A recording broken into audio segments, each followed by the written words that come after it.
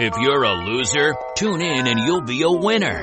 It's the Moranalytics Podcast. Talking Buffalo sports, Yankees, WWE, 80s music, and pop culture. And now, here's your host, Patrick Moran.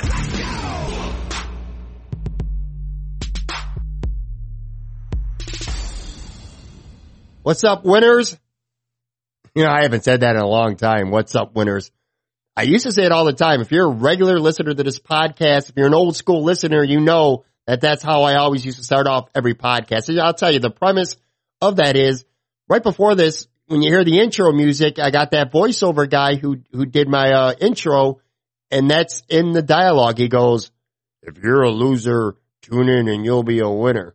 So that's why I would address you. What's up, winners? You're listening to the podcast, so therefore you are a winner. But anyway, I stopped doing it kind of a while ago, at least, I don't know, maybe 4 or 5 months ago. And the reason why I stopped doing it is because I felt like it was a little bit cheesy and corny, which it is, but it's also kind of the allure to it. But anyway, I stopped doing it, and my son was in my home studio a couple days ago. He was imitating me and mocking me. He took the microphone and he goes, what's up, winners? I said, dude, I don't say that shit anymore. And he goes, well, why not? First of all, I'm like, well, obviously you don't listen to the podcast from your own father because you didn't know that I stopped saying that. Secondly, I don't know, I just felt like it was a little bit corny. He goes, well, corny's good. It sounds right. What's up, winners? And he kept saying it over and over. It's all right, man. I'll go back to it. So that's what I'm doing right now. Back to the old catchphrase. What's up, winners? Welcome to episode 160 of the Moranalytics Podcast, presented today, by the way, from our friends over at Pulse Cellular. Today is Friday, October 11, 2019. Thank you as always for listening and for downloading. If you have not yet subscribed to this future award-winning podcast, that is a catchphrase, by the way, please go ahead and do so right now. All right, so coming up on the pod today, I got two things for you. I'll be talking some Buffalo Sabres, who, by the way, they're off to a blazing 3-0-1 start right now. That's surprising to many people. Count myself among those. Actually, to be honest with you, I'm more than surprised. I'm kind of shocked. Did not think they were going to be very good at all. They are. Well, you know what? It's too early to say that. Maybe they're not going to be good, but one thing I could tell early on is that they're not going to be boring. So anyway, I'll be joined by Die by the Blade managing editor and co-host of their podcast, Chad DiDomenicis.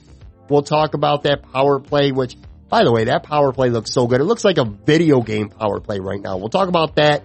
Jack Eichel looking like an elite center that he's supposed to be. The guy that the team literally tanked for a full season not too long ago. We'll talk about Victor Olofsson's early emergence. I think he's got 4 goals already on the season. Pumping the brakes a little bit on Rasmus Dahlin, at least a little bit anyway. Some concern over Carter Hutton in net. At least I have concerns over Carter Hutton in net. What's going on with Vladimir Sobotka? Still don't understand why he's on that second line. Much more. Chad's an insightful guy, a really good dude, so I'm looking forward to that. And also, I still can't get over how Buffalo Bills fans, actually, it's not Buffalo Bills fans. This is Buffalo, it's Bills Mafia, I should say. Bills Mafia, how they went down to Nashville last weekend and literally took the town over. They took over the stadium. They took over the clubs. They took over the restaurants. They took over the parking lots. They took over everything. For all I know, maybe they took over the country music scene as well. Shit, man. Anyway, I wanted to hear a couple of first-hand stories, a couple of first-person accounts of their experiences last week. So I got a couple of listeners, and I wanted to hear their stories. I taped conversations with them. I talked to a guy named Charlie. I talked to a Bills fan named Jack. And then last, and certainly not least, I had a fun little chat with one of my favorite people, one of my favorite Buffalo Bills fans, one of my favorite Bills wifeys out there, Shelby Waddle. She was in Nashville last weekend along with her hubby, Adrian, to enjoy the game as well as take care of a little charity business. I talked to her about last weekend. I checked in to see how LA is recovering from his knee injury. Also, we talk about the Waddles Warrior Foundation. Really good stuff right there. I love Shelby Waddle. We didn't do it on air for this interview other than maybe take a few subtle pot shots at Tennessee Titans fans, who, by the way, they're the worst. But I think from talking to her off air several times, DM, stuff like that, I feel like me and Shelby Waddle could probably do a podcast where we did like literally nothing but talk shit about other people, and it would be fun. Hell, maybe it'd be more fun than doing this podcast. Anyway, got both those segments coming up for you in just a second. Quickly though, before I dive into today's episode, the Moranalytics Podcast YouTube channel is up. It's going now. Besides highlight clips, which I've been doing from current and past episodes, I'm also starting to bang out some audio exclusive content. You're only going to find it on the YouTube channel, nowhere else. We're calling it Moranalytics Podcast Extras. Over the past couple days, I've had up content about, I had one clip where thoughts on Zay Jones being traded. I had another one, 5 underrated reasons why the Bills were able to beat Tennessee last Sunday. I had a Sabres piece up there as well. And I'm going to be dropping a handful of these exclusive extra content videos, well, audio content, I should say, every week, every single week. So go hit up YouTube, type in Moranalytics Podcast. The channel will come up. Hit that red subscribe button down just below the videos, that little bell right next to it. And you'll get notifications when new content is released. You'll be good to go. I'm telling you, I'm going to put a lot of effort and a lot of work into that channel. I enjoy doing it. I'll also have some wrestling stuff, some podcasting stuff, just some general human interest stuff, some pop culture, TV stuff like that. So you will not be disappointed. Again, Moranalytics Podcast YouTube channel. Go subscribe to that. And on that note, let's dive into today's podcast. It is a good one. First up, Chad D. Domenicis with some Sabres talk, and that's followed by a chat with a few Bills fans who were in Tennessee last week, topped off by Shelby Waddle. Let's do it.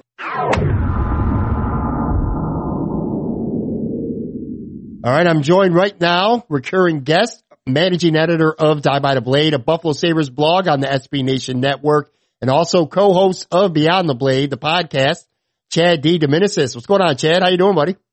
What's going on, man? How are you? I'm good. You know what? Before we start talking some hockey, I've had you on a couple times, but I've never asked you this before. I'm a hard-hitting investigative journalist, man. I'm an award-winning podcaster, future award-winning podcaster. So I got to ask you the tough questions right here.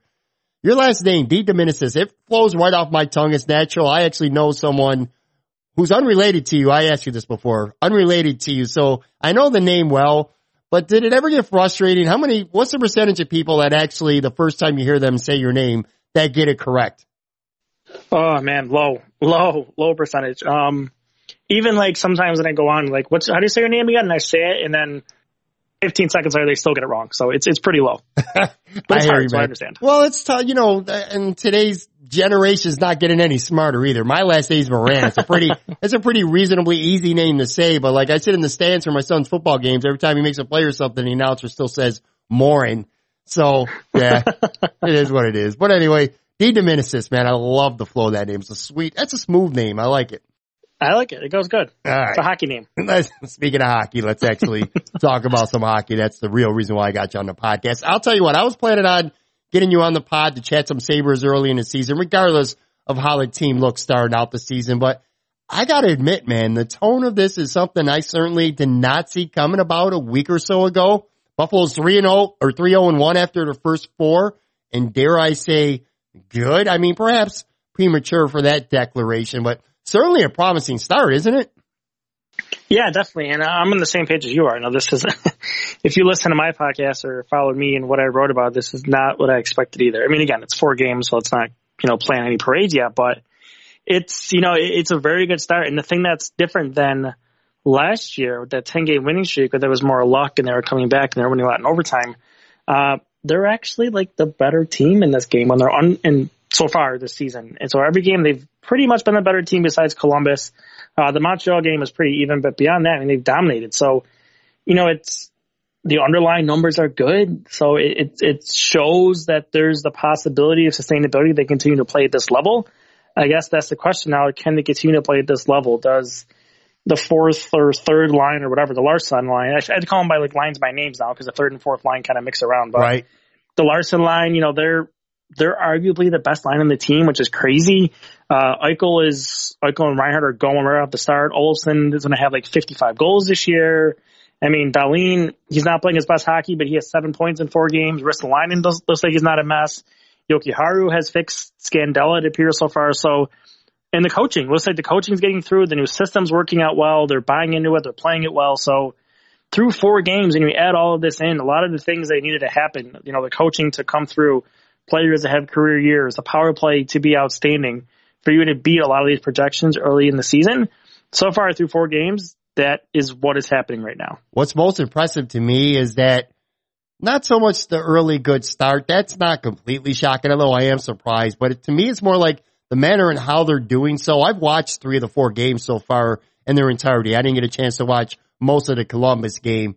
This team's not boring at all. That's the thing that's impressing me the most. I mean, last year, even when they were winning, it's never boring to win. So maybe that's not the best term to say.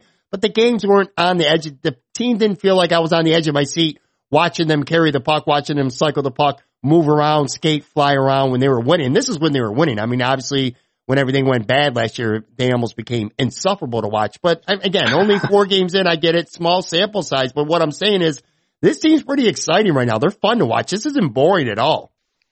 Well, yeah, they added puck movers, right? They added defenseman Yokiharu, Colin Miller, who's been fantastic. Those are 2 real nice puck movers. And don't forget, they're without Brandon Montour right now, who's another good puck mover who should do really well in this system. So when he comes back in a few weeks, and then you add Marcus Johansson, who can distribute the puck pretty close to Eichel's level, and then he has the ability to, carry the puck to the neutral zone too, like he's done with Skinner, and Skinner hasn't missed a beat being without Eichel because of how good Johansson is, the same thing Eichel is good at. So it's, it's a lot of good things the new players have added are meshing well. Outside of Jimmy Vesey, every player they've added to this roster has started off playing extremely well, and that's encouraging. Yeah, I'll tell you what, I was incredibly skeptical of Jeff Skinner being on a different line without Jack Eichel. And I get it. You can't put Skinner, Jack, and Sam on the same line like last year because it's just too much. It's too top heavy. So I get that. But anyway, you're paying the guy a shitload of money. He scores 40 goals this year. I felt like it was almost like a setup for failure with him this year. Especially considering Marcus Johansson really hasn't played much center, not in a while anyway. But it seems to me like, and again, you're much more of a hockey guy than I am, admittedly, but it seems like them 2 have really good chemistry. Skinner's already got 3 goals. Johansson's already got 2. I still don't care for Saboka on that line. We'll talk about that in a second. I can't wait for something to happen where he's not on that line with them 2 anymore. And I know that's the easy thing to say. He's the whipping boy. I get it. But my whole point of this is Skinner and Marcus Johansson have some pretty good chemistry. And maybe my skepticism on Jeff Skinner early in the year could be unfounded. Yeah, Skinner's done it all. Last year he was with Eichel, so he had that career year. And, Eichel's distribution of the puck, and the way Eichel shoots the puck, and the way Skinner cleans up, that worked for him. That's why he scored 40 goals. Where this year, Johansson kind of is, like I said, a lot of those similar things. He's an excellent primary shot contributor. That's one of the things I wrote about when they signed him, and he's really good at that. We've seen his vision with the puck on his stick, being able to find Skinner in multiple games now. So, and then again, his ability to enter the zone with possession. That's something that Skinner can do, but he more relies on, his center or other winger to do that. So having those attributes from a center, that can help Skinner continue to fill the net. That's fantastic if you can continue to keep Skinner's production high. I don't know if he's going to score 40 goals again, but it's very easy for him to score 30 or maybe even get near 40 again. So then when you have that line going, and then Eichel and Reinhart and Olofsson are going to continue to pop in pucks in that first line, then you just need one of those 2 other lines to pop in some secondary scoring, and you're right on your way there. This is a team that, if I'm not mistaken, either leading the league or top 3 in the league in scoring right now. So if you can get those things going, and again, this just shows everything in the numbers shows that this model, if they continue to play this level, is sustainable to win games and be a competitive team the entire season. It's just a question of, can they continue to play at the level, basically. What's up with the power play? I remember it wasn't too long ago where I used to cringe whenever Buffalo went on the power play. Not now, though. They did give up a shorty to Montreal on Wednesday, but I feel like this power play right now is exciting to watch. Again, I keep using the word exciting as opposed to boring. It's almost like must-watch TV. It's like the old school NBC Thursday night TV lineup with Cosby Show, Family Ties, Cheers, and the Sabres power play. That first goal that they scored on Wednesday night, holy shit, that was amazing, with that Olsen finished off. They're really good. What's clicked right on this power play right now? Well, it's the talent level is one thing. Now you have Dahlin, Eichel, Reinhart, Skinner, Olofsson. Really, a lot of teams in the past have been able just to key on Eichel. And if you remember Sabres power play pass, it would just basically be try to get Eichel open and have him have those Steven Stamkos shots on that one spot. And he while it went in, sometimes he wasn't that accurate with it. Right. Well, now they have a second sniper in Olofsson. So now teams have to be aware of the players on each side. So the difference in the power play this year is, and it was pretty evident in the first goal on Wednesday, is, that last year, that shot, that pass before Eichel threw it over to Olofsson to score, he shoots that last year. But this year, he knows he has that sniper across, so he's distributing the puck more because he knows he has that guy who has that open lane. He has that sniper on the other end. So now teams have to somehow figure out a way to control both of them. And then what will happen is they start to cheat towards Olofsson more. It's going to open up the ice for Skinner more in the middle potentially. So it's an extremely dangerous unit. They're using a lot more of the cross ice passes this year where they did not use a lot of last year. A lot of last year was a similar 1-3-1 setup, but it was more on the umbrella, the top of the power play, but it was Ristolainen mostly, Eichel, and then they kind of rotated between Oposo and Middlestat on the other side, where it was just basically one-timers, either Ristolainen or Eichel the entire time, where now they're using more cross-ice passes. They're getting the defense off balance. They're getting them moving around a lot, out of position, and they're moving the puck so quickly with that talent that it's an extremely dangerous unit. And I don't know if they're going to continue to click at 60-70%, but right. It would not stun me at all. This is a top 3 unit at the end of the year. Eichel's already got 4 goals, 7 points through the first 4 games. As we tape this right now, he's second in the NHL in scoring.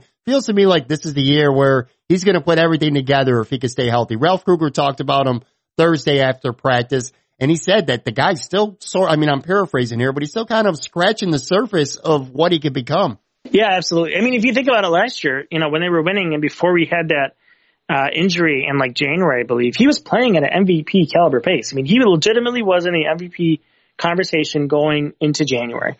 And then he had that injury. He missed like 3 or 4 games. And he really was never the same after that. I mean, we don't really know what the injury was. It was an upper body injury. We'll probably never know.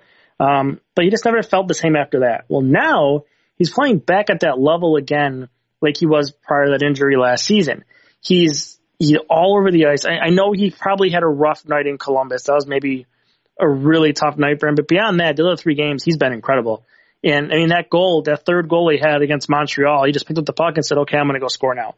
Just went coast to coast, took on 3 defenders, just shot it and scored. So when he's feeling that confident, when he's feeling that good, it's dangerous. And then when you have 2 players like Olsen, who maybe needs to work on his 5-on-5 stuff, but when you have Sam Reinhart there, and Sam Reinhart's in a contract year, and looks like he's hitting that next level of his game, I mean, that's a really dangerous top line they're going to have, and it's pretty impressive. You hit on Olofsson. Dude's a sniper. I mean, he's got 4 goals already. Obviously, he's not going to continue this pace. He's on pace for 82 goals right now. Obviously, that's not going to happen. But realistically thinking right now, what you're seeing from him, playing on that top line with Eichel, being on the first unit of the power play right now, if he can stay healthy, what do you think his ceiling is goal-wise? Yeah, I mean, it keeps going up. It was hard to season. I said 25, and then the first game it was like 35. Second game it was like 45. I think I'm at like 55, 60 goals now. But no, I mean, realistically, realistically, if he keeps this up, I think he can be a 25 to 30 goal scorer this year. But the thing is, what you need to see is all of his scoring is coming on the power play. You need to see something at 5-on-5. He really didn't play that well 5-on-5 against Montreal, so much so that the last 7 minutes of the third period, he was actually put on the bench, and VC and Skinner kind of rotated through in that top line. So I think it's maybe part of a learning curve. Remember, this is a 7th round pick after all. We know how good he is on the power play and how dangerous, how lethal he can be, and he can make a living doing that. I mean, Patrick Laine makes a living doing that. So, Olofsson can be a similar player. Now, you want Olofsson to be more impactful at 5-on-5, and maybe they kind of take it slow and have to wait for that to come. But I think if he can add anything a little bit more, or at least marginally more at 5-on-5 than what he's given so far, I mean, that his limits to score goals can be off the charts with how well he can play on the power play. And anytime the puck ends up on his ice, on a stick, I think he's going to score a goal. So, I mean, if he just can find the open space, find those areas where he can let Reinhart and let Eichel find him and just shoot it, because that really is his job, is just to shoot the puck in the net. Right. I think his ceiling can be pretty high. Rasmus Dahlin, 7 points already. He leads all defensemen in the NHL. However, the stats look great, but he also struggled some against Montreal. I saw one of your tweets about that. What's your evaluation right now of him in year 2 through 4 games? Well, that's the crazy part. In my opinion, he's not playing that well, but he's still producing. So only imagine where it's going to go when he starts playing well, when he starts clicking. So I think there's some things that I think he's a little sloppy away from the puck still. I think he needs to work on that. It's a confidence thing to feel the puck thing too. It takes one game to kind of get that back. The player with as special as he is, he could have played as bad as he played against Montreal, but it takes one play for him to do something special and win a game for you. Yeah. So as bad as he played, you need to keep just running him out there because let him grow, let him learn, but he has the talent to do one special thing to win you a hockey game. So again, it hasn't been the best start overall for him, but I'm not concerned at all. And then again, the production is still coming, so I can only imagine where it's going to go if he continues this. I want to talk about a couple of the embattled vets, guys that have really taken a beating in the media and fans over the past season or two. Yeah, Scandella, Larson, Girgensons, Saboka, I guess Okposo as well. Whether they're good or bad, they always seem to be the whipping post for fans. It's so easy to blame all the time, especially Saboka. Just an example. Anytime anything goes wrong, I think I blame the guy. You don't even have to be playing. Somehow, some way, I end up blaming him for all the problems. Now, Ralph Krueger did talk about that fourth line with Larson, Girgensons, and Okposo. He said that's the only line this season that has played good in every game. So They must be playing well. What about Saboka? What are you seeing from him right now, good or bad, as well as Scandella? I guess I'll start with Saboka. So he's not read carefully here. He's not playing as bad as he was last season, but remember, he was statistically the worst forward in the entire sport last season. Exactly. So, Chad, that's what I'm saying. It's he's better than last year. That's like saying the Buffalo Bills offensive line is better than the line from last year. But when you got the bar that low, that's not really saying much. Yeah. Right. And it's impressive that Skinner and Johansson are doing as well as they're doing with him on the line, because he doesn't have any offense in him, basically. It's funny. When you look at the expected goal percentages, I think Skinner and Johansson right now are both around 60%. Well, if you look at Saboka, he's at 45%. So it's odd to see that, but it's because he has no offense in his game. I understand he does some nice things away from the puck. He has some nice traits defensively, but I feel like as every game has gone on here, he's got a little bit worse. And I feel like Montreal might have honestly been one of his worst games, if not the Columbus game, the last two. So while, yes, I'll give you he's not as bad as last season, it's just not working. I don't think he fits in that line. I think you're going to want somebody else there long term. Now, right now with Sheary out, you kind of really can't do anything, and everything else is kind of rolling pretty smoothly, so you don't want to mess with anything. But long term of the season, you're going to want him off of there. And I don't know where you're going to put him, because you really don't want him with Middlestat. If Middlestat's still here, you don't want to put him on that fourth line because that's going so well. So I don't know. Maybe when they're healthy, Rodriguez stays, Sheary goes in, and he's bumped out.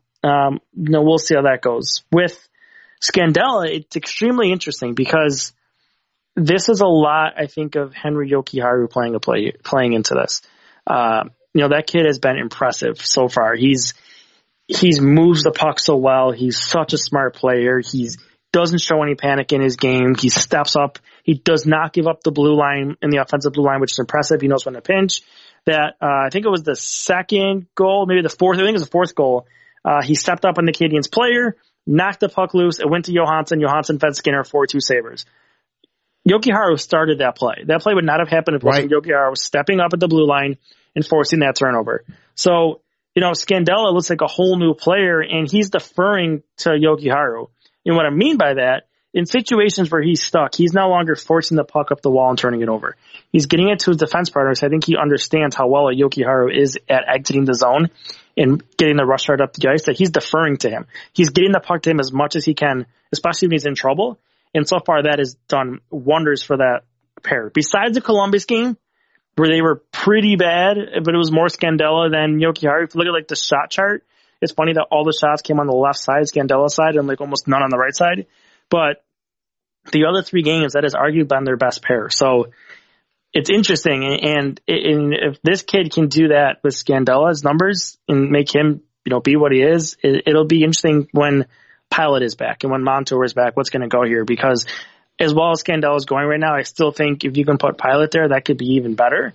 And that kind of gets to an overall conversation where we are right now, that as well as the team is playing, you don't be afraid to make moves that make your team better, because it's okay to do that. And that can be a Pilot when he's healthy. That can be putting Rodriguez and Sheary and taking Saboka out, or maybe even calling somebody up if you have to take Saboka out. While things are going good, you could still try to improve your roster, and they shouldn't be afraid of that. I was going to ask you that. When Brandon Montour comes back, what happens with him? Because obviously he's going to be in the lineup, and now that could still be some time away, and the odds say that somebody's going to be ailing, somebody will have some injury, but let's just say for the sake of discussion, man, all 6 of these defensemen who are currently playing, they're all healthy right now. That becomes an issue. Who do you think's the odd guy out? Is it Yoki? Is it Scandella? Right now I would say it's Scandella, and they'll put Jokiharju on the left side. I think as well as Jokiharju was playing, you can't take him out. And I know Jokiharju is ahead of Scandella in Kruger's mind, because the Columbus game, when they were trailing and trying to get back in the game, Scandella is the one that sit, and Jokiharju was one that was rotating through, with, I think it was when McCabe was out or somebody else was sitting, but he was rotating through on that top pair, trying to get him back in the game. So I think it would be Scandella that comes out, and they put Jokiharju on the left side, which he doesn't love, but he'll do it. But I still think, I don't know. I mean, like you said, somebody could get hurt, something could happen. Maybe Winnipeg somehow gets desperate, or somebody else, and Ristolainen's moved by the end of October. We'll see. Again, I don't think they should fear that happening still either. But yeah, it's going to be super interesting, because I think Montour is still 3 weeks away, so you never know what could happen. Somebody could go into a slump or get hurt, but I guess we'll kind of see when that time comes. Last thing I wanted to hit on is the goaltending. This is probably the unpopular opinion. I'm not sure. I don't know what it is. I'm not completely sold on Carter Hutton right now, and I'd like to see a little more of Linus Ullmark. Now, I know Hutton's stats look perfectly fine right now. I don't know. Am I being paranoid? Am I overthinking it with him? Is he perfectly fine in net right now? There's one or two goals that you're kind of maybe I want to save there. Maybe it was that fourth Montreal goal. I don't know. Can you give me a save there? Yeah, you got to make that save. Right. I mean, I understand he's screened, but kind of just make one play for me kind of deal. That's how I've always felt with Hutton, where he'll make a lot of saves. He'll do a lot of nice things, but kind of when crunch time, I need you to make that save for me. I don't get it very often. So far he's been fine. Ullmark had that really good game against Columbus. To be honest, my belief in either of them wasn't very high going into the season. I think it's one of the biggest problems the Sabres had going into the season.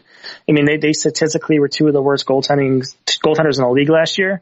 So you need a very large improvement for them to be a better team this year and to be a competitive team. So far so good, but I need to see the consistency from Ullmark. He can't have one good game, the next game he goes and he struggles for 2, and then he has a good game, and then struggles for 3, and then has a good game.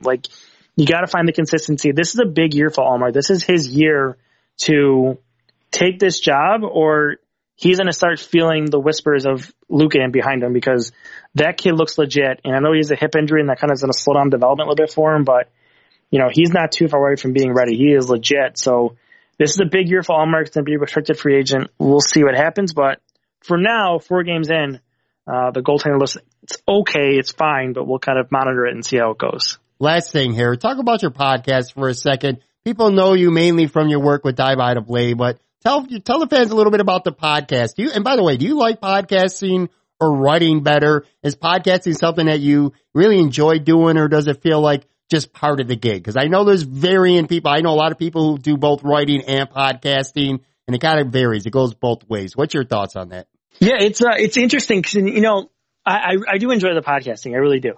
But when it comes to writing a podcast, I guess it more kind of feels like what flow you're in. I mean, there's, being a writer, when you get in a groove as a writer and you're just popping out things, ideas keep popping in your head and go and go and go, that's really easy. But the same thing can be for podcasting. When you feel like you've had a good show and then you want to follow it up and follow it up and follow it up. Right. And there's a lot to talk about, that's kind of interesting. So, having Anthony and Bill on there, we have a good rapport between all of us. It's good conversations. You have fun doing it. It's, it's not too serious, but, we just basically want to have a conversation, and we try to incorporate what the fans are think as much as we can into it by asking for fan questions and talking about that. So kind of trying to talk about the hot topics, stay relevant. But, no, I don't really honestly prefer one over the other. I enjoy them both.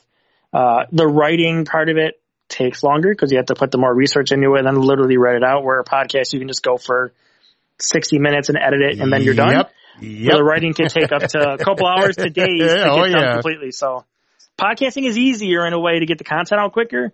But really, I enjoy them both. So it's kind of whatever mood I'm in, I guess, is the one I prefer, depending on the time. Dude, I'm going to tell you, I'm going to make a confession. I blogged for a very long time. I did a lot of writing. Half the reason why I started a podcast is because I was too lazy to want to have to do a lot of research and write anymore. You're 100% right.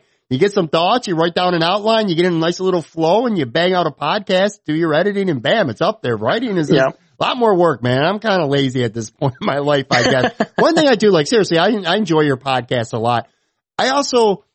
There's not as many quality Sabres podcasts out there as there are Buffalo Bills related podcasts. Much respect to my buddies who got a bunch of Bills. There's a lot of good Bills podcasts out there, but that's kind of the problem in a way too. It's like there's so many of them. There's not as many Sabres ones. So that's why I get locked in on yours a lot more easier, man. And you guys do a really good job. Well, I appreciate that. You know, Chris does the Two in the Box one. It's a really nice podcast. So listen to his. I enjoy that. So that's nice. The Charging Buffalo one's pretty good too. So, you know, there's some newer ones coming. So yeah, I mean, those are two of my other favorite Sabre podcasts, but I appreciate you saying that. I appreciate the kind words. All right, everyone, give Chad a follow on Twitter at CMD and of course, check out Die by the Blade on SB Nation, as well as the Beyond the Blade podcast. I'll put links in the show notes to all that stuff as well. Thanks a lot, Chad. Good chat. Yeah, anytime, Pat.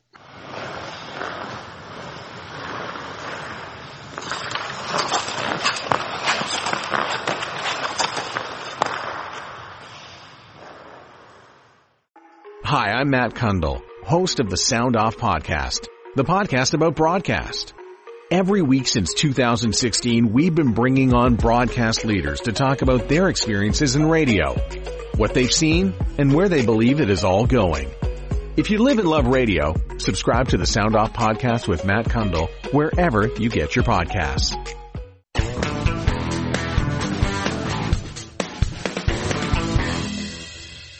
All right, I'm joined right now by Buffalo Bills fan Charlie Callahan. What's going on, Charlie? How you doing?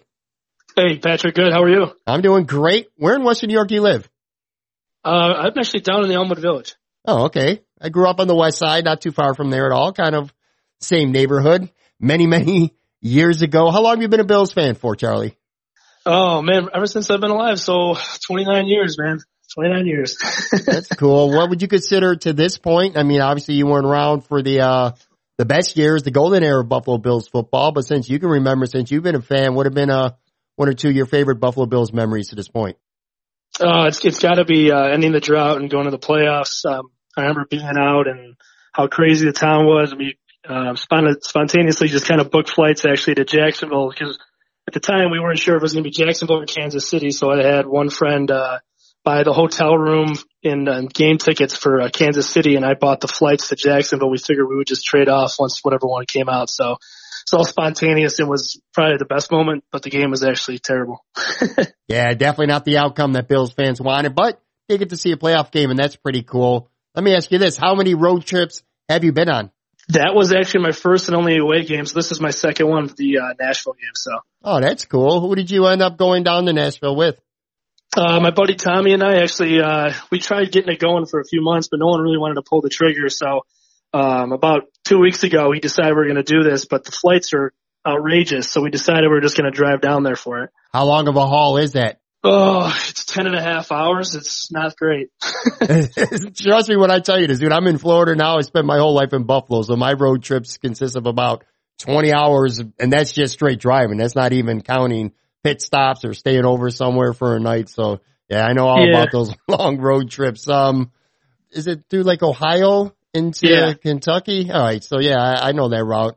Wasn't a big fan of the trip though. It is a long ass trip, but you probably had a lot of excitement at least going there. The trip there is always more fun than coming back home, of course. Oh, absolutely. So the way there was, we only stopped about once. We, went straight through almost to Louisville. We stopped there, and that was actually a great city. Sure. We stopped at this place, called Troll Under the Bridge Pub or something, and we just had we only had about one drink each. We had some food and then kind of recharged and got there late Friday night. The worst part of the trip was the way home, actually. There was, about an hour down in Nashville. We left at probably 7:30 in the morning on Monday morning. A semi truck exploded on the thruway, and it was standstill traffic, pretty much like a parking lot for about 2 hours. So, you know, we're out drinking all day and a little hungover, and we had to sit there on the interstate there for 2 hours, which added 2 hours to our trip. Where was this? Where did this happen? About an hour north of Nashville. So the main route out of there on the way back up, it was just a standstill for 2 hours. No one knew what was going on. They turned the thruway into a parking lot. Oh, wow. So when you got to Nashville, you got there late Friday. Where did you and your buddy stay? So we had some friends. They moved there about 2-3 years ago. We stayed there Friday night with them. They kind of showed us the ropes of how to go out and stuff. And then we got a place called Fieldhouse Jones, which is a hotel room, kind of near the stadium, probably about a 10-minute walk from the stadium. So we stayed there the last 2 nights we were there. That's cool. What were some of the funnest or craziest shit that you saw when you were around? I'm not talking about the game itself, just being in Nashville. What was the vibe like in Nashville? I'm sure a lot of fans there, a lot of residents, I should say, of Nashville. I'm sure they're used to, because it's a pretty transient town. So I'm sure they're used to fans tracking down from other cities when teams play there. But I'm nothing like Buffalo. Did you feel like they were looking around like, what the hell is going on in our city right now? Yeah, I mean, a lot of them were definitely taken back by it. We talked to one bartender at one of the bars down there on Broadway, and we asked them what their thoughts were, and they said they were a resident for the past 10, 15 years, and said that the craziest they've ever seen it was probably an Eagles game whenever they played them. I don't know if it was last year or maybe a couple of years before, but they said they probably thought there was probably around 15, 20,000 Eagles fans. So we kind of blew that one out of the waters. I think when I looked at the numbers, someone said there was about 38,000 or something Bills fans there. Yeah. So I mean, that was crazy. And I mean, other than that, it was just really cool to see red, white, and blue all over like the 4 or 5 story bars right on Broadway. And there really wasn't any Titans colors whatsoever. Yeah, that's what I was going to ask you. I mean, it's one thing to go to a Bills backer bar or just whatever. You get a bunch of people from Buffalo and you kind of turn it into a party. But from what I'm understanding, what I've seen some videos on Twitter and stuff, I know Sal Capaccio posted some stuff. It legitimately looked like an authentic Buffalo Bills Mafia takeover in the city of Nashville at some of these places. Am I right? Oh, it really was. And, the craziest stuff was, when you, obviously on Broadway, that's where kind of everyone went out and everything. But inside the stadium, you looked around, it was pretty much a 50-50 split of just red, white, and blue, and then, the lighter blue Titans colors. But the coolest thing was when we left the stadium, obviously, most of the Bills fans stuck around to cheer after the game was over. They have a pedestrian bridge that goes over the main river back towards Broadway. And it's probably about a quarter mile long, and all you could see from that one end to the other was just red, white, and blue Bills colors walking back. Yeah, I saw that on Twitter, I believe. That was a great scene. I saw the images of that. Kind of inspired me a little bit to want to do this segment for this podcast. What about the stadium itself in Nashville? What were your thoughts on their stadium? The stadium itself is pretty cool. I mean, I still like they call it the Ralph, but New Era better. It's the stadium was cool. It's just definitely a different experience being in another city. Now, watching it on television, it felt to me like a neutral crowd. I'm sure maybe being in the stadium, did it feel to you like there was as many Bills fans as there were Tennessee fans? Oh yeah. How are the Tennessee fans, by the way? They can't like that. No, I mean, honestly, most of them are pretty nice to us. We had a couple behind us that were kind of, we're going back and forth, heckling back and forth, but it was all out of, love and respect, nothing too crazy that I really picked up on. It was, really cool though, like on third downs, and especially in the fourth quarter for Tennessee, I would say the stadium was just as loud as it was for us as it was for them. Yeah, that's crazy, man. What were you involved in any Sunday morning pregame shenanigans? A little bit of tailgating before the game? A little bit. So the friend I went down with, his family went down there. They had rented a bus. They're from Buffalo, but they live in Atlanta now. So they had like a small van. They went down there and tailgated pretty early. But the rest of my friends that were there were on Broadway. So I met them up there to kind of tailgate, have a few drinks and some breakfast and stuff, but nothing too crazy like it is in Orchard Park. It was more tame just because of lack of parking lots, and there was more of a bar pregame.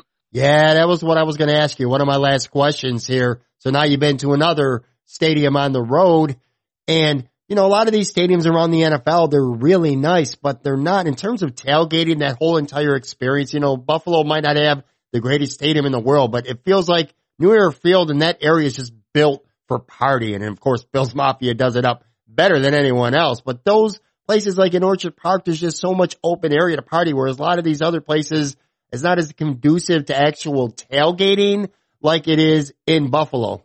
Yeah, I mean, absolutely. So it's crazy is that, the game was an hour earlier, so it was a noon kickoff instead of 1. But, we were talking to locals and everything. They asked what time we were going to get up and tailgate, and we were like, we'll probably get up at 6:30, 7 and head over there. And they thought that was crazy.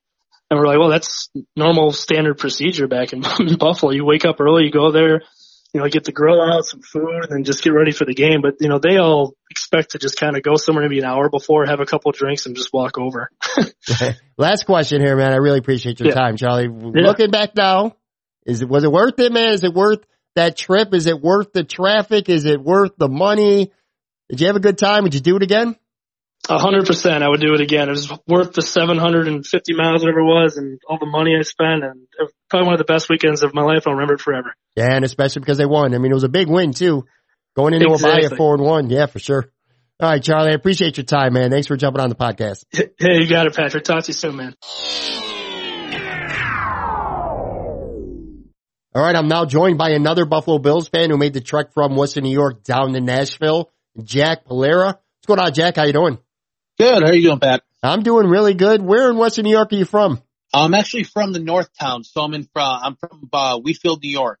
Okay, that's Western New York. That's all that matters. One and the same. How long have you been a Buffalo Bills fan for? I've been a Bills fan since I can remember following football. I mean, I'm 27 years old, so I didn't really get a chance to see them through the golden years, the early 90s or anything, because I was pretty much being born at that time. So, but I did get to see most of the drought. I did suffer through it and was able to overcome it with everyone else when we finally made that push. In some ways, I feel like being a younger Buffalo Bills fan can even be harder because you were too young, so you never really got to ever experience what it felt like to win an AFC championship, go to the Super Bowl, and be a perennial Super Bowl contender.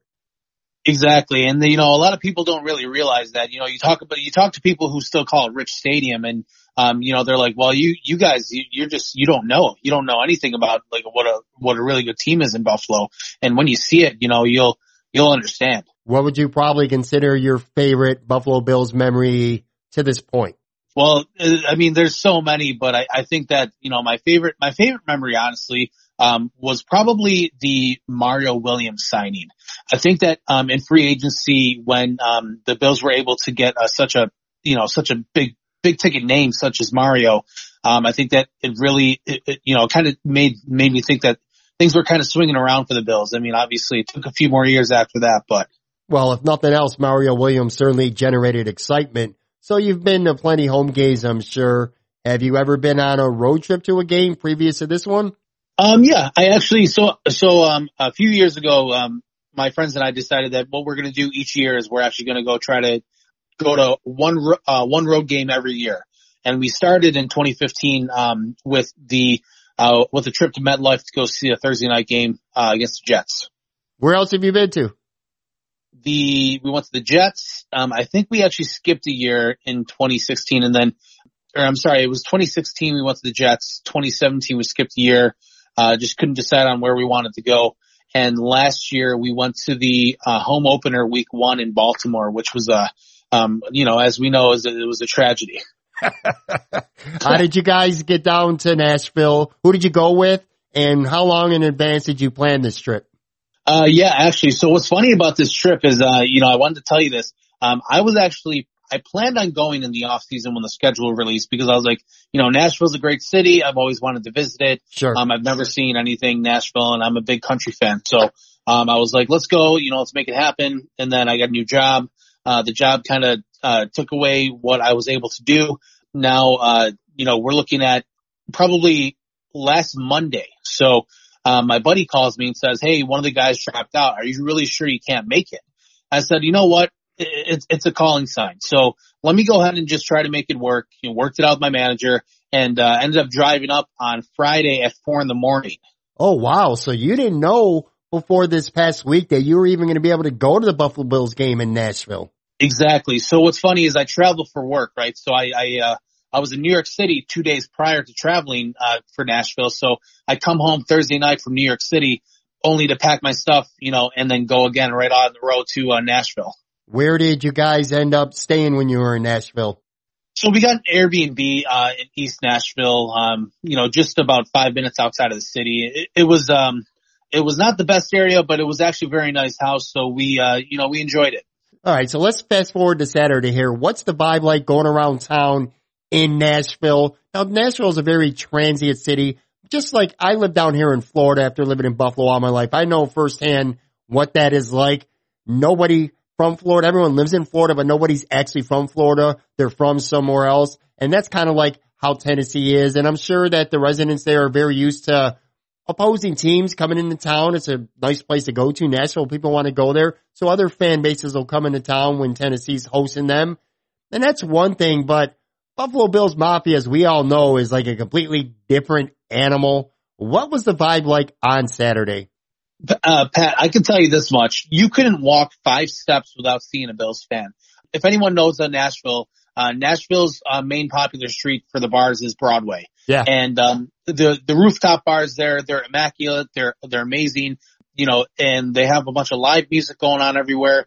Every single artist there is actually amazing too. And when you go down there, when we went down there this weekend, you could not walk 5 steps without seeing a Bills fan and hearing, you know, the shout song from a different rooftop. It was incredible. I couldn't believe it. How were the locals in Nashville? What was their attitude like? Because let's face it, I mean, for 1, 2, 3 nights, whatever it may have been, Bills Mafia went down to Nashville, kind of represented and took that town over. And listen, that's not no little town, man. We're talking Nashville, Tennessee.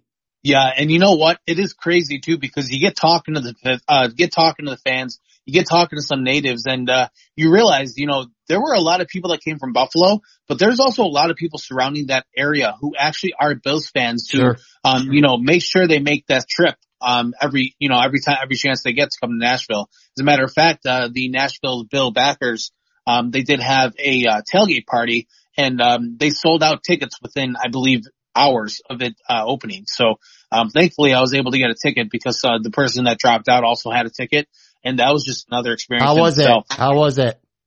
Oh my gosh, that was amazing. I mean, you know, you get a chance to see it at the home games, right? Because you know that there are obviously going to be Bills fans there, but never anywhere have I been. I've never experienced so many fans of an away opponent going to, you know, cheer on their team. I mean, like I said, I've been to MetLife, I've been to Baltimore. Both stadiums are closer than Nashville, and I couldn't even imagine, like, this footprint that the Bills had in that stadium was uncomparable to what I've ever seen. People in Buffalo, it's one thing to go to a Bills game in Buffalo. Everyone's from Buffalo. Everyone's supposed to be a fan, but do you feel like you kind of get a bond with whoever you may be, whether it's your best friend or whether it's a complete stranger, when you travel on the road? Because now these are people who are supporting the team. Maybe they might live in that area, but for the most part, you mentioned it, whether they live down south and they came up to Tennessee or whether they came all the way down from Western New York like you did. It's kind of like you guys, at least for a weekend, Bills, it's like you're one and the same. You know what I mean? It doesn't matter what color your skin is. It doesn't matter if you're old, if you're young. Doesn't matter. You're all Buffalo Bills fans, and you kind of feel that bond. It feels a little bit stronger when you're on the road like you guys were. Absolutely. And you know what? It's funny that you say that too, because once the tailgate ended, obviously we were all walking together, and you know, you just hear the shout song, you hear the chant, you hear the hey, and you know, everyone's reciprocating. You know, it just, for a moment, I mean, you know, with all the crazy things we have going on in the world, for that moment, you just cherish exactly what's going on and exactly what you're experiencing. This was probably a once in a lifetime experience. And I don't really know how or why so many people traveled to Nashville, but I think it had a little bit to do with what, that Twitter poll, argument that where the, Tennessee Titans fans were, quote unquote buying votes, to, you know, make sure that they, won the Twitter poll.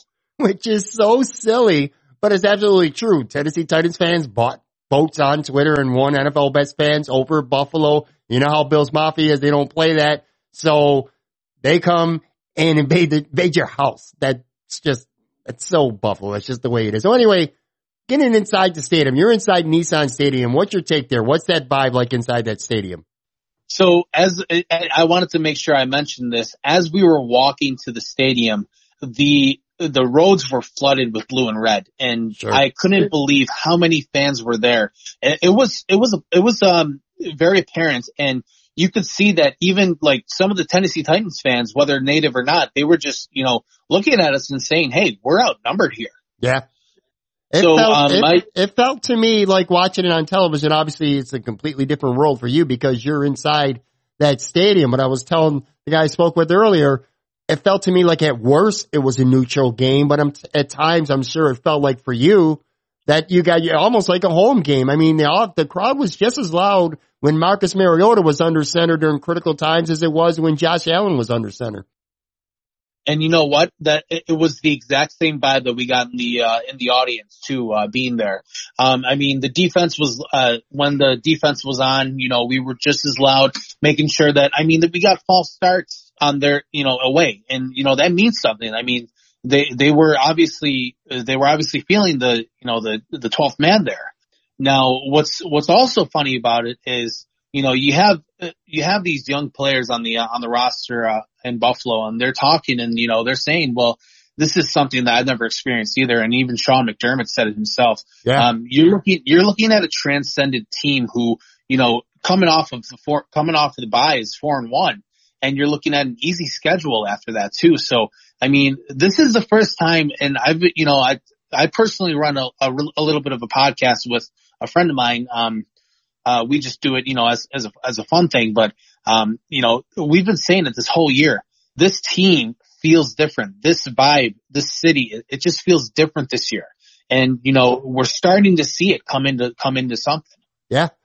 Bills, like I said, Bills Mafia, legitimate, not just words, man. They legitimately pretty much took over one of the larger cities in the U.S. Did you stay around for a little bit after the game? Did you stick around, or were you right out of there? Or did you make a quick exodus out? Because I know how it could be trying to get out of a football stadium at times. Did you guys hang around, just soak it in, or did you say, you know what, it's been a long couple of days, let's get the hell away from here? Well, you know how much trouble we can get in Nashville with all those bars, but we definitely stuck around. We didn't make the drive for no reason. So, we stuck around. We, definitely felt the atmosphere.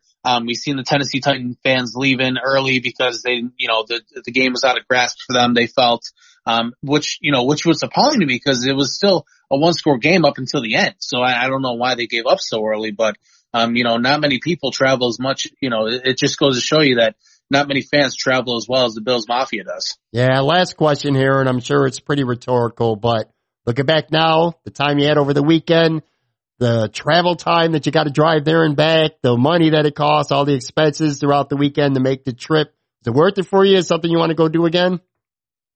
Oh, absolutely. Like I said, a few years ago, we already set the precedent that we want to make sure we're going to one away game each year. And, it was very discouraging last year when we went to Baltimore and we got blown out. And, not to mention it was raining like hell over there. This vibe, in the beginning, we're talking about, we get a little bit of rainstorm in the beginning. It cleared up for the game, but, you kind of have some, have some afterthoughts of it, thinking back to how, we got blown out in Baltimore. We're kind of fearing that, maybe this could be the same game. Cause Tennessee is a team that, is, inconsistent. They're either really good or really bad. Yeah.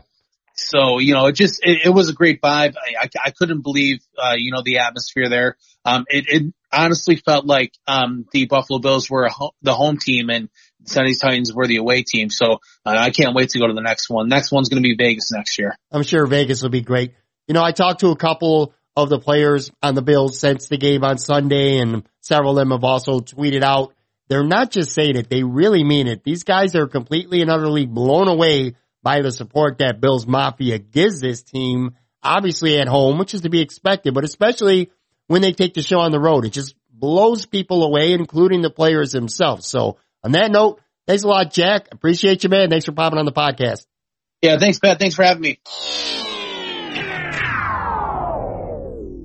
All right, I saved the best for last. My third and final Bills Mafia member to talk with this segment about Nashville. Not just a fan, she's an active Bills Mafia lady, and it just so happens that her husband is on the Buffalo Bills. One of my favorite Buffalo Bills wifeys ever, Shelby Waddle. What's going on, Shelby? How you doing? I'm good, just enjoying some Taco Bell in the office and, living the dream every day. For people out there listening who might not have heard the podcast, I had you on before. It was episode 106 back in late March. Tell people to go back, listen to that. We talked about your whole life story, pretty much from beginning to present, how you met your husband. It was a lot of fun. That was a good episode. So people go back and check that out. You did go to Nashville last weekend for some Buffalo Bills party, and that's what this segment's about. A buddy of mine on Twitter had tweeted out a pic of you taking a pic with her on Saturday. I didn't know that until I saw it. I was like, oh shit, Shelby's there. So again, this segment's about Bills Mafia kind of taking over Nashville. And we'll talk about that in a second. But first, I do got to ask you, I got you on the podcast now. Just want to see how the hubby's feeling right now. How's it coming along?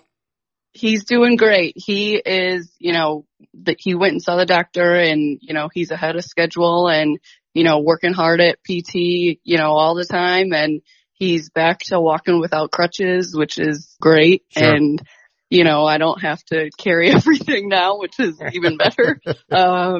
And I hate to see him hurt. I hate to see him any type of way that's not perfect him, which he is perfect. So, he's doing great.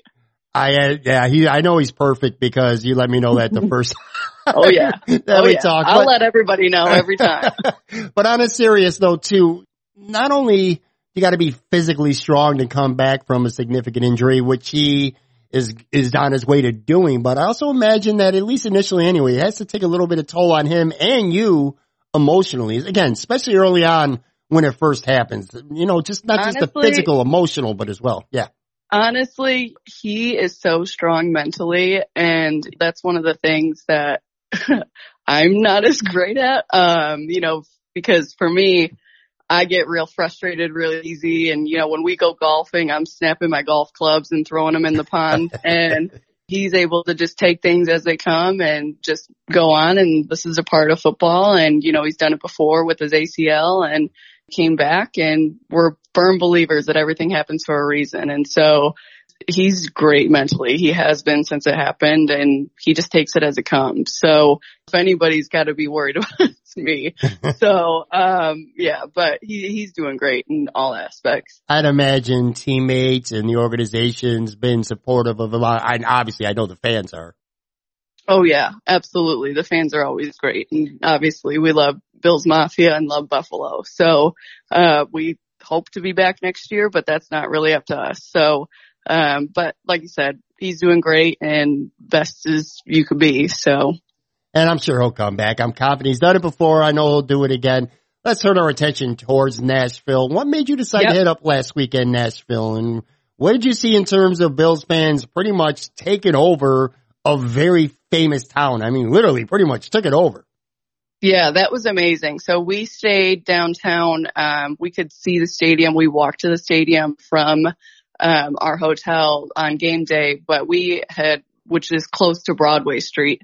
And we went down to Broadway, and you literally could not see one Titans fan there. Like, it was wild. Yeah. It was amazing. And Bills Mafia showed up and showed out, as they always do, and the game was even better. So, anybody that says that Bills fans aren't the best is sorely mistaken.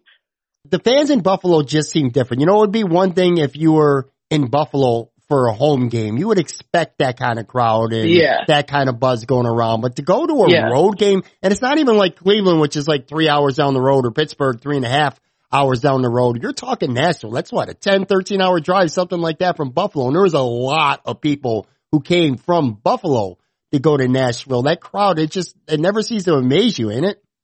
Yeah, it's absolutely wild. And we got there Thursday, and Friday we did a segment with their news channel down there that covered kind of like a follow-up from when we raised all that money via Twitter to after the whole Tell fans about scandal. that. Tell fans a little bit about that, because some of them might have forgotten, or some people listening might not even know. Tell them what you're talking about. I know what you're talking about. Well, first up, I don't know how you could forget that, because that was wild.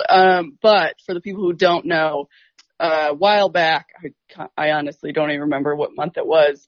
There was a Twitter poll put out by Fox Sports, I want to say it was, for who was the best fan base. And obviously we're with the Bills now. And so of course, I'm going to rally around and basically threaten people to vote and tell them if they don't, I'm going to shoot spitballs at their head. So they do. Yeah. And so, again, they showed up and showed out, and we made it to the Final Four, and we were up against the Titans fan base. And, to me, that was kind of weird, because it's like, the Titans are kind of irrelevant. Like they're not like a big fan base. They're not a well-known fan base like the Cheeseheads or, you know, even like the Pats, and people seem to gravitate towards, you know, certain teams. And even if they don't live there, they always tend to kind of gravitate towards certain teams. And so it was just kind of weird to me, but I was like, whatever, let's just beat their ass and move on. And so unfortunately, we didn't move on. And it turned out after, you know, we were winning for how long the vote things went. Right. We were winning pretty much the whole time. And then I want to say it was like a day before or a few hours before they mysteriously got like 40,000 votes. And it turned out that they had bought those votes. And ridiculous. Which to me it is ridiculous. And it's just wild that someone would spend thousands of dollars to not only cheat their way to the finals, but pretty much sleep their way to the middle. They lost. Yeah. So, you know, they ended up losing to the Browns fan base final, which is funny to me. But they ended up, you know, like I said, cheating. And I said, well, what better way to prove that we're a better fan base than to essentially, you know, choose a charity in their city and donate money to it. And so I had different people sending me charities, and one of them kind of sparked my interest, and that was the National Children's Alliance. And what they do is they help and give back to, you know, kids who are mentally, physically, sexually abused. And I had personally gone through that as a child. And so we ended up choosing them, and we raised over $18,000 in less than a week. And that was all through Twitter. And so it was wild because I ended up having to pretty much cut it off, because I was like, you know, I'm proud of, you know, Bills Mafia, but at the same time, like, I want to help the kids in Buffalo. Right. And so, we'll get back to that later, but so we went down there and we did follow up to that to see where all that money went, because that's really important to me. Obviously, Buffalo is full of hardworking people that, you know, earn their money a very, you know, honest way. And so to donate money at all in general is amazing. And so I'd like to, you know, basically show people where it goes. And so, you know, it was amazing to go down there and see that. Yeah, and that's absolutely awesome. You know, I'm going to say this. Tennessee Titans fans suck. I know a lot of fans. They really do. I said this last week on my podcast, okay? I'm old enough. I've been around. I've been in sports media. I've bartended. I know so many people. I don't legitimately know one single Tennessee Titans fan, but they buy Twitter polls and this and that. And then the players, I mean, Taylor Lewan, what he said earlier this week about Shaq Lawson, I mean, just so stupid. Not to mention, and props to Jordan Phillips for who had 3 sacks, for showing exactly on film on Twitter exactly Shaq Lawson beating that guy like a mule on an inside rush that led to a Bills sack. But everything about that Titans team and their fan base just kind of pisses me off. Well, and you know, the thing about Taylor, I'm not going to get too much into that, but it's just wild to me. Like, you just lost and you just came back from a PED suspension. Yeah. I don't really understand that, but you know, just different type of folks that, you know, get real rowdy over certain things, and, you know, it is what it is. But as far as the fan base, I know a lot of them don't like me very much. But that's because I made them look bad and I hung a Bills flag in their, you know, Nashville Children's Alliance. I'm sure they're real happy about that. But sometimes you just gotta let them know who's the boss, you know, and clearly we are. So you really enjoy interacting with the fans. And obviously I am talking about Twitter, but I'm not just talking on Twitter. Like, you get out and you will physically interact, hang out with Buffalo Bills fans, whether it's at some sort of charitable event or just going to Nashville, whatever it may be. You're always down to do that. You're always down. I always see people on Twitter, especially over this past weekend. I saw plenty of pictures of fans taking pictures with you. I feel like you take a lot of pride in that, don't you? I do. And big thing for me is I like to kind of let people know that just because, you know, I'm married to a football player doesn't mean that I think that I'm hot shit and that I'm better than everybody, because I'm not, you know. Right. I'm not any better than the person that served me this Taco Bell, because if they weren't there, then I wouldn't have this Taco Bell. So, you know, and it's a big thing for me to kind of try and break that stereotype, because you may have seen after, you know, a few of those photos that someone just basically calls me a gold digging whore. And, you know, the funny thing is that people don't realize that I ran a company for 6 years. Yeah. So, you know, and I do have my own business but that's how social media works. And there's, of course, you know, keyboard warriors that love to act like they're tough in their mom's basement. And that's all right. And that's all they'll ever be. And it's one thing to put people down and to try and do it over social media, but to lift people up is a totally different thing. And, you know, that's what we want to do. And that's, you know, what I want to do is, you know, when people say, oh, I was afraid to ask you to take a picture, I'm like, why?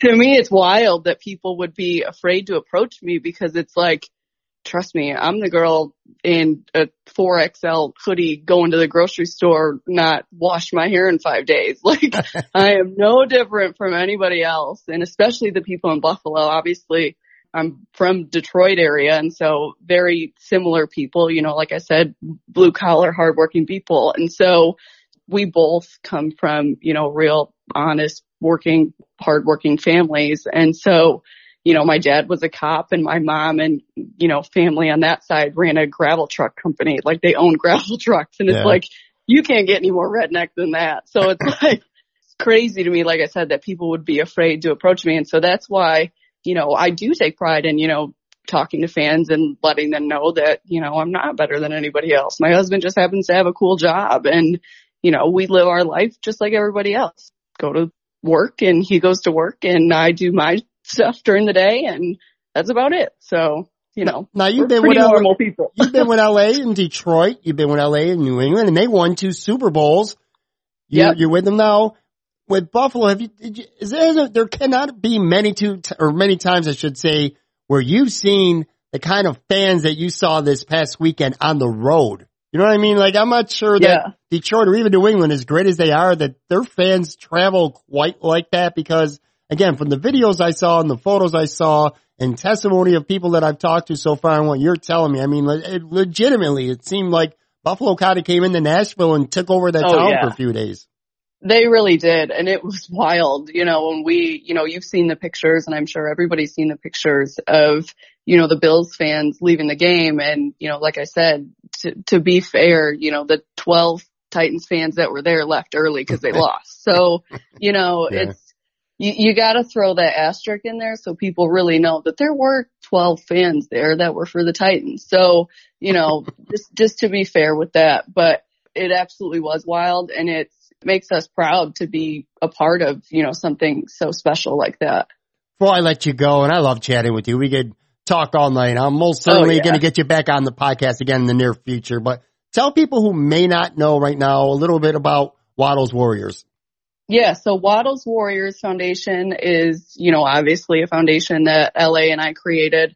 And it was actually kind of sparked by the whole Twitter cheating scandal. Cause we had wanted to create a foundation for a while. But, you know, we have no hard feelings towards any fan base that we've been with. But at the same time, when we were in, you know, New England, it was kind of like we were nobody, you know, it's like you're going up against Giselle and these supermodels and who the hell am I, you know? So it's like, for us to go to Buffalo and, you know, for me to interact and, you know, talk with people, it really kind of gave us the sense of like, this is home. And so this was where we wanted to start our foundation. Obviously, it's not ideal that LA is hurt and not playing, but it also, like I said, everything happens for a reason. And so for him to be here with me to kind of help me with the foundation and to be at certain events, you know, that we have throughout the season is really awesome. And so what Waddles Warriors is we give back to 2 groups. And a lot of people are kind of like, well, why 2 groups? And I'll kind of get into that. But, the first group is veterans and first responders. Like I said, my dad was a cop for 35 years and my brother actually is an Iraq veteran. And so they're obviously amazing people that sacrifice their lives and a lot of them do, you know, lose their lives, on the line. And so we just, you know, owe them so much and we respect them so much. And so we wanted to, you know, give back to them. And then the other side of it is underprivileged kids as well as abused children. As, like I said, I went through that and, you know, he was given everything that he absolutely needed, but not much more than that. And so any way that we can better the lives of children is, something that we're of course going to do. And so we just pretty much do everything that we can to do that. And so we, are focused in Buffalo right now since we're in Buffalo, and that's pretty much how it is. It's great stuff. So much respect for both you and LA. That really is awesome. Everyone give Shelly a follow on Twitter at Mrs. Wad 74. Also check out waddleswarrior.org. I will put a link up to that in the show notes as well. Shelby, thanks so much for popping on the podcast again, telling us about the Nashville experience, Waddle Warriors, all that stuff.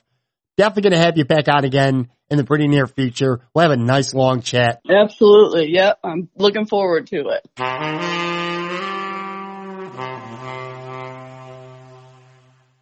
All right, boys and girls, that is going to do it for another episode. Big thank you again, Chad D. Dominicis from Die by the Blade, as well as Shelby Waddle, one of my favorite people out there. I absolutely love talking to Shelby. Thanks as well to a couple of Buffalo Bills fans, Charlie and Jack, for coming on the podcast, telling us your Buffalo Bills fan stories going on in Nashville last week. That was really good stuff. Coming up on the podcast next week. Not sure if it's going to be on Tuesday or Friday's episode next week yet, but I got an interview with Kristen Ledlow, who is a very, very popular TV host and anchor for NBA TV. She also co-hosts NBA Inside Stuff with Grant Hill. And of course, she's a sideline reporter for NBA on TNT. She's awesome. Everything about her is awesome. Cannot wait to bring that to you next week.